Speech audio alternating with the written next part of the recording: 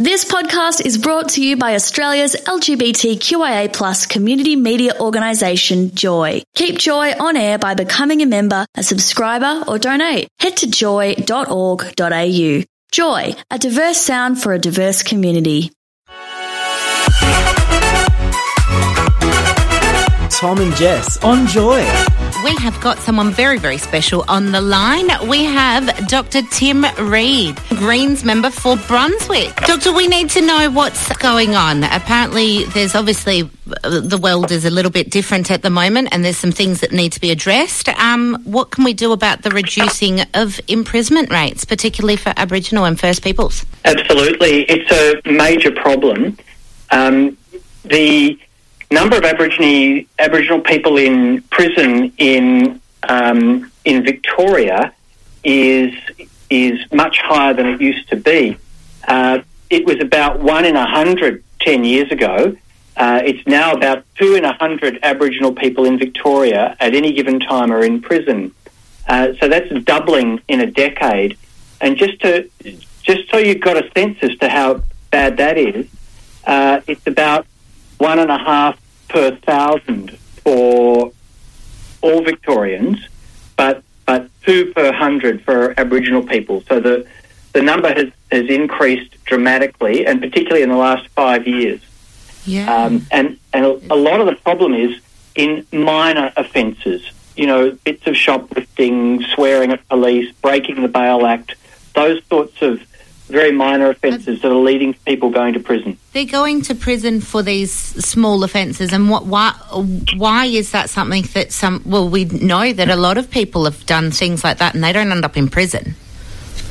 Exactly. So what happened was there was a lot of concern about one or two really notorious, famous crimes in that sort of 2010 to 2014 period, which led to the Bail Act being changed. There's a number of other things that have happened as well, mandatory sentencing, but one of the biggest changes is the Bail Act. And what that means is that you know, back when I was a kid in the 1970s, most people got bail. Yep. Even up until the turn of the century, most people charged with an offence got bail. Mm-hmm. They could go home, go to court when their court case was due, and then if they were convicted, they might be sentenced to prison. Yep. But now, many more of them, most of them, go straight to prison. What? And wait in prison for their trial. So the most minor offences you're still safe at home. But the problem is the percentage of people going to prison has increased dramatically. And the reason for that is that it's kind of on you. You have to prove why you should not go to prison. Whereas what it used to be was that you only went to prison if the magistrate thought you were a high risk of harming the community or not showing up. Yeah. Yep. Yes. And so that's what's changed. Oh, my goodness. Well, what can we do about it, Dr. Reid? Or more importantly, what's the Parliament up in Spring Street doing?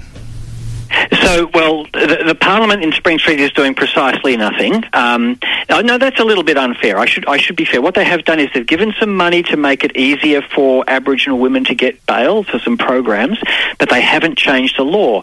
And no amount of money and programs will make it easier for people to get bail until the law is changed. And was that just the women that are getting the bail?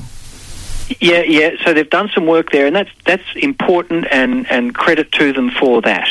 Yep. But let me just put it to you another way. At the end of 2014, there were just over 500 Aboriginal people in Victorian prisons. By February this year, it was up to 890. So we're talking about a lot of people, and about over 10% of prisoners in Victoria are Aboriginal people. So, that's an extraordinary overrepresentation. Yeah. So what we need to do, number one, is change the Bail Act, something back to something like it was before, so that you get bail unless the magistrate thinks you're an unacceptable risk to community safety or running away and not turning up. Yep. And most people don't fall into that category. And can I say, I don't know if this is right, but I do know, having grown up in Perth, and like for things like small things with shoplifting, if you look a certain way, you're also watched more. And that means that you're more likely to, like, there are a lot of people that shoplift, but we do live in a world where what you look and what your skin colour is does sometimes put a target on your back. So I'm not saying, I'm not endorsing shoplifting, but is that another part of the systemic racism kind of thing in that way? Yeah, look, that is so true. So I'm a white, middle class, middle aged man. I'm never harassed by police. Mm-hmm. And so it's easy for me. But Aboriginal people, other black people, people of colour know what it's like to be watched, as you say, and to have greater attention from the police, to be more often to be stopped and suspected, and to have to justify themselves more. So that's a large part of it.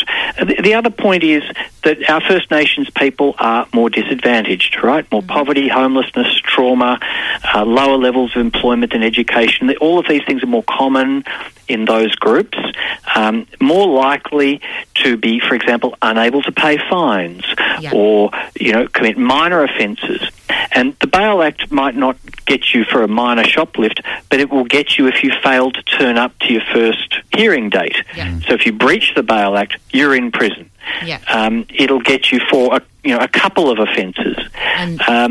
So reforming the Bail Act is seriously overdue, and the best thing we can do to reduce black deaths in custody, to help Aboriginal populations who are kind of running into trouble with the law and so on, is to reduce the number that are locked up. Yeah, absolutely.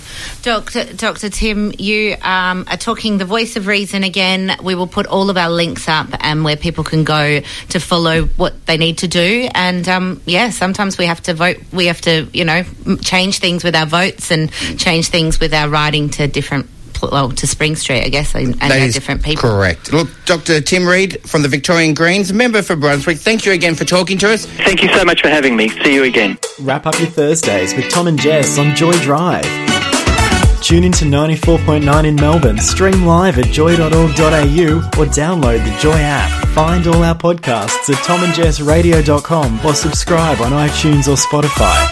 Joy Podcasts, where you want them, when you want them. Thanks for listening to another Joy podcast brought to you by Australia's LGBTQIA+ community media organisation, Joy. Help keep Joy on air. Head to joy.org.au. Joy, a diverse sound for a diverse community.